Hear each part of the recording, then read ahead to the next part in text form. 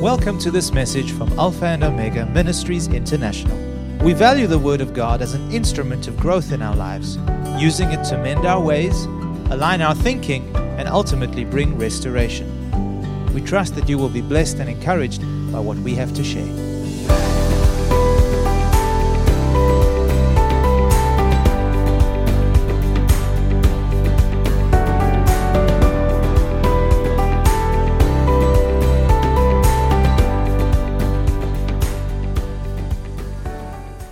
Thank you, Pastor.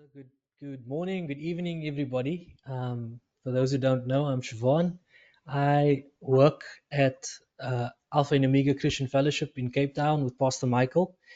And Pastor Andreas, I just want to thank you for giving me the opportunity to share with the people tonight. And so, I pray that you guys will be blessed by what I have to share and that it would take root in your hearts. And so, just before we start, can I just pray one more time, just to set the tone for what we're going to do now. Father, I thank you that you are with us, that you love us and you care for us. And when we share your word and engage with your word, that you make yourself at home here with us. And so we bless you that we have this opportunity to engage with you through your word. And we pray, God, that you would bring about transformation in our thought and our hearts regarding you. In Jesus' name, amen. Amen. Amen. So I would like to ask, if you have your Bible with you, could you please turn to Matthew chapter 1? As you can imagine, this is not very surprising. I'm going to be talking about Christmas. And so Matthew 1 is usually the place you would go to. I'm in verse 18 of Matthew chapter 1. And it reads, I'm reading from the ESV translation. It reads as follows. Now the birth of Jesus Christ took place in this way. When his mother Mary had been betrothed to Joseph, before they came together, she was found to be with child from the Holy Spirit. And her husband Joseph, being a just man and unwilling to put her to shame, resolved to divorce her quietly. But as he considered these things, behold, an angel of the Lord appeared to him in a dream, saying, Joseph, son of David, do not fear to take Mary as your wife. For what is conceived in her is from the Holy Spirit. She shall bear a son, and you shall call his name Jesus, and he will save his people from their sins. This took place to fulfill what the Lord had spoken by the prophet. Behold, a virgin shall conceive and bear a son, and they shall call his name Emmanuel, which means God with us. When Joseph woke from sleep, he did as the angel of the Lord commanded him, and took his wife, but he knew her not until she had given birth to a son, and he called his name Jesus. I'd like to start off by telling you guys a story that has been imprinted in my own heart and mind ever since the moment it happened. So when I joined Alpha and Omega, the staff, about 8 years ago, one of the first things that I was charged to do was join a ministry we had in one of the townships in Cape Town called Langa. The ministry was called Manna. It was an outreach to feed the poor in the township, as well as share the gospel with them.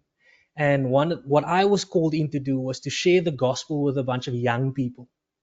So we're looking at high schoolers, teenagers, from the ages of 13 to around 18. And it was an exciting time. And Michael Weiss and Kerry Weiss, I'm sure you guys know who they are, they were leading that ministry at the time. And so Michael calls me into a meeting just before I went there for the first time. And he basically prays for me and says to me, Siobhan, I want you to share the gospel with these young people. They need the gospel. And I said, yes, that sounds like a great idea. And I asked him, so what would you like me to share? And he said, that's up to you. I trust you completely. You go with it. You run with it. And I'm sure they will be blessed. And so I said, I like that. I like that idea. And so in thinking about what I would share with him as this group of young people, I thought, where do you start when you want to share the gospel with a bunch of teenagers? What do you say to them? And obviously, I had a brilliant idea. I decided I was going to start in the beginning of the Jesus story, which is the story we just read. And as you can imagine, that didn't go as I planned it to go. As I said, as I spoke to them and I said, you know, Jesus was born of a virgin. All of them in one accord, in a very African way, looked at me with disbelief on their faces and said, hi, Siobhan, that is impossible. We cannot believe that. We know how babies are made, and that's not how they are made. So, obviously, I was taken aback by this response because I'm so used to talking to people that just accept what I say. And for the first time, I got some pushback by a group of young people. And I thought to myself, hey, what do I do now? And so I went home and I said to the Lord, Lord, is it possible, obviously, because I'm a thinker, I said, is it possible, Lord, that I can believe in you without believing that you were born of a virgin? The answer, to cut it short, is no. This is fundamental to our faith. The idea that Jesus was born of a virgin. Now, granted, the response of those young people were justified. I'm saying someone was born and it's not the natural way someone is born. And so it got me to thinking, where did this idea come from? Like, this is not a story that a bunch of men make up and then get everyone else to believe it. Like, if you want a believable story, this is not the story to start off with. So I went back to Isaiah chapter 7 and I began to read where this prophecy had come out of. Now, in Isaiah 7, there are two kings: the king of Ephraim, which is part of Israel, and then the king of Syria, are colluding together to overthrow the king of Judah. Now, this is a problematic situation in the life of Israel, and the reason why is because God had promised David that his throne would last forever. And they were way stronger than the king of Judah. And Judah, the king of Judah, is succumbing to the fear of being overthrown. And so this is what we read when we see Isaiah 7. This is what Isaiah 7 verse 10 to 14 says. This is the Lord speaking through the prophet to Ahaz, the king of Judah. Ask a sign of the Lord your God. Let it be as deep as Sheol or high as the heaven. But Ahaz said, I will not ask. I will not put the Lord to the test. Now, that there is not a statement of wisdom. That there is a statement of fear. He doesn't want to put his neck on the line and say, God, okay, I will ask you for the sign and you will show me. The reason why he's asking for the sign is because the prophet has come to him and says to him, this is what's happened, but I want you to know that the Lord's saying he's on your side. He's got your back. He's there and he's going to defend you and defend the throne that he has given to your father David. And so the Lord is saying to Ahaz, ask of me anything as deep as Sheol or as high as the heavens, and I will make it happen to prove to you that I will keep my promise to your father David. And so Ahaz, because he's overcome with fear, says to the Lord, I don't want to ask. Have you ever been so afraid and in such disbelief and unbelief that you can't even ask the Lord for a sign? And this is where Ahaz finds himself. And then he said, hear then, O house of David, this is the Lord speaking to him once again. Is it too little for you to weary men, that you weary my God also? Therefore, the Lord himself will give you a sign. Behold, the virgin will conceive and bear a son, and they shall call his name Emmanuel. This virgin birth is God's idea. It's his desire to be with us. And so he's saying, I'll give you a sign, a radical sign, a ridiculous sign. And when this sign comes to pass, you will know that I am on your side. And here again, I'm in front of a group of people declaring that I believe Jesus was born of a virgin. Thank you for not holding your head with unbelief and disbelief like those young people did. But here I am again, saying that I actually believe this. And I'm sure you believe it too. Now, the world will say to us, utter foolishness. This is ridiculous. How can you believe such a thing? And this is when I really lean on the Apostle Paul, who said, the message that we preach is foolishness to those who are perishing. But to those who are being saved, it is the very power of God. And so we believe this because we trust God that He is faithful to keep His promises. And this sign of Jesus being born of a virgin is a sign to you and me that He will keep His promises to you and I. Yes, the promises of God are radical. And so He has given us a radical sign that He will be faithful to what He has said to us. And so we celebrating this virgin birth is not just a thing we do when we put up Christmas trees and give each other presents and just have a good time. It's a time in our calendar as Christians where our hearts are anchored to the fact that because God has given us this sign, because Jesus was born into the world this way, He will be faithful to do what He said He would do. When we celebrate Christmas, we're saying to God, God, we trust You. We believe that You were born of a virgin, and we trust You that You will keep Your promises to us. And so this sign anchors us in the Word of God. It anchors us when life throws its hardest punches our way. It says to us when things are not going our way, no, but you know what? We believe our King was born of a virgin, and we know the prophecy says because He was born of a virgin, God is on our side.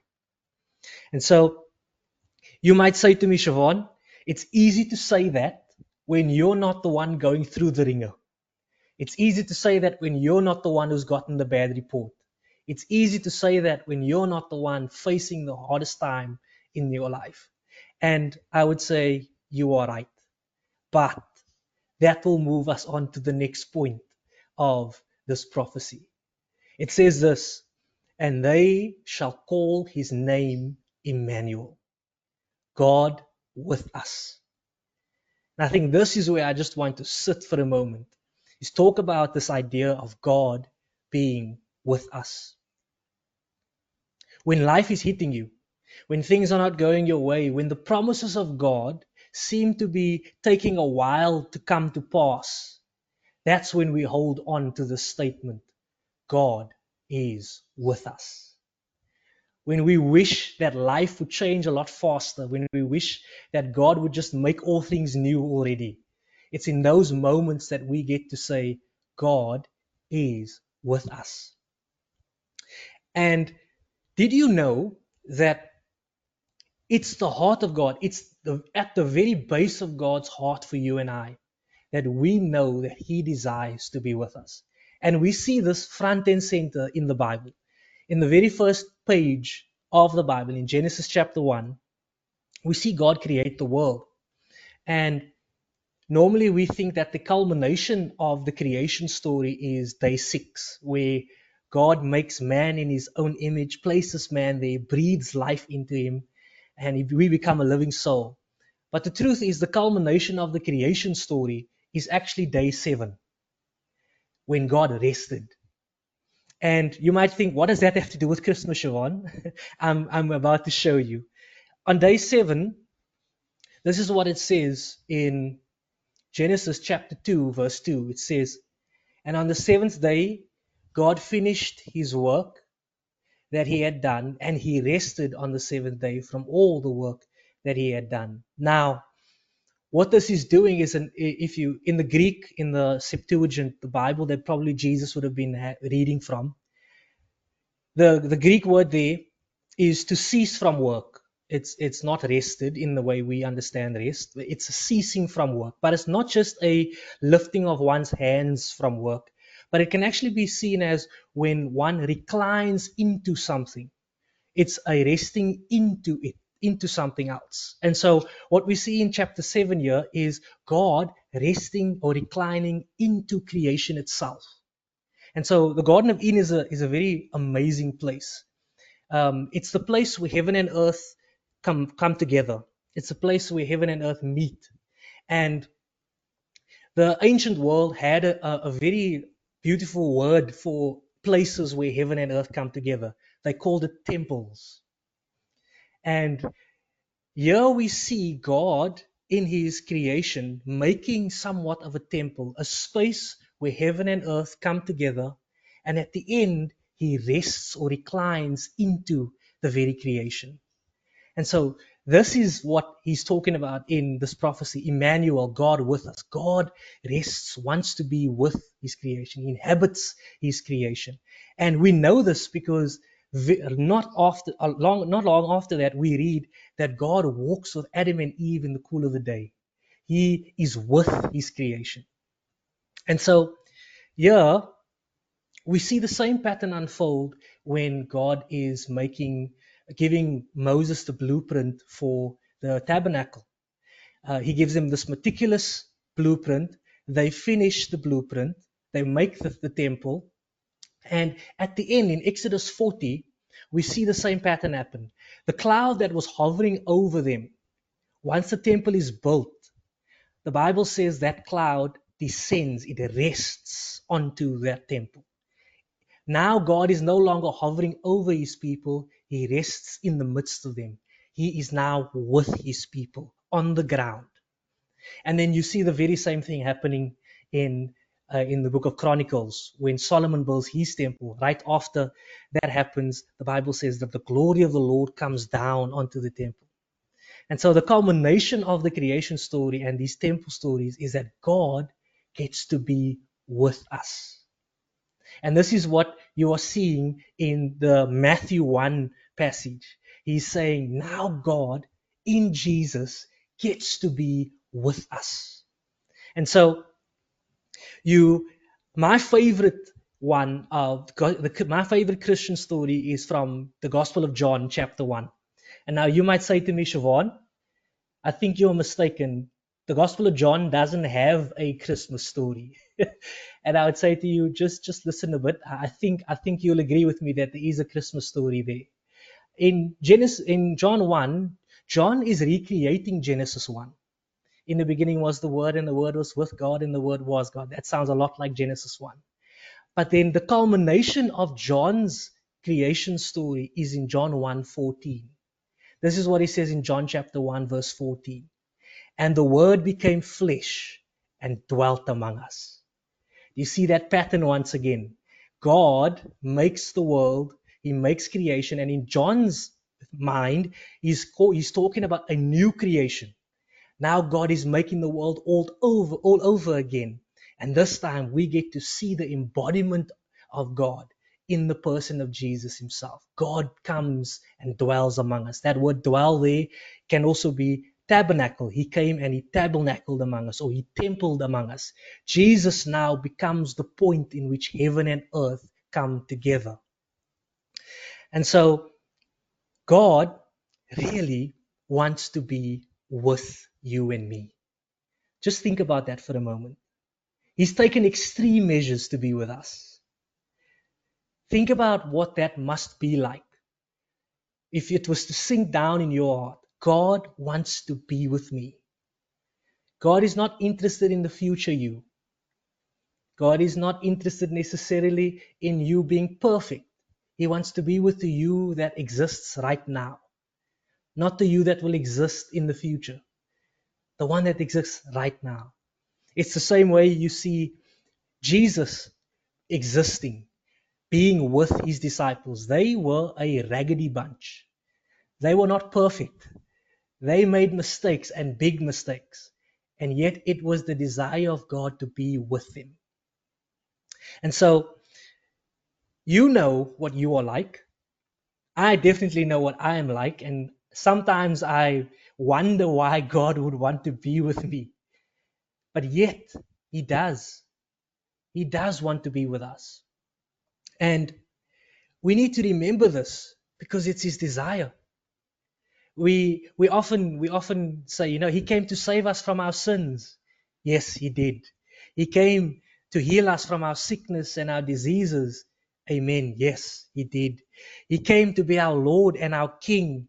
Yes, he did. He came to destroy the works of the enemy. Yes, he did. But we should never forget that he also came to just be with us. That is something we should not allow to escape from our minds. We get the privilege of being with him. I often think about this, and I can't help but think about David in Psalm 8 when he says, "O Lord, our Lord, how majestic is your name in all the earth. You set your glory above the heavens. When I look at your heavens, the work of your fingers, the moon and the stars, which you set in its place, what is man that you are mindful of him, or the Son of Man that you care?"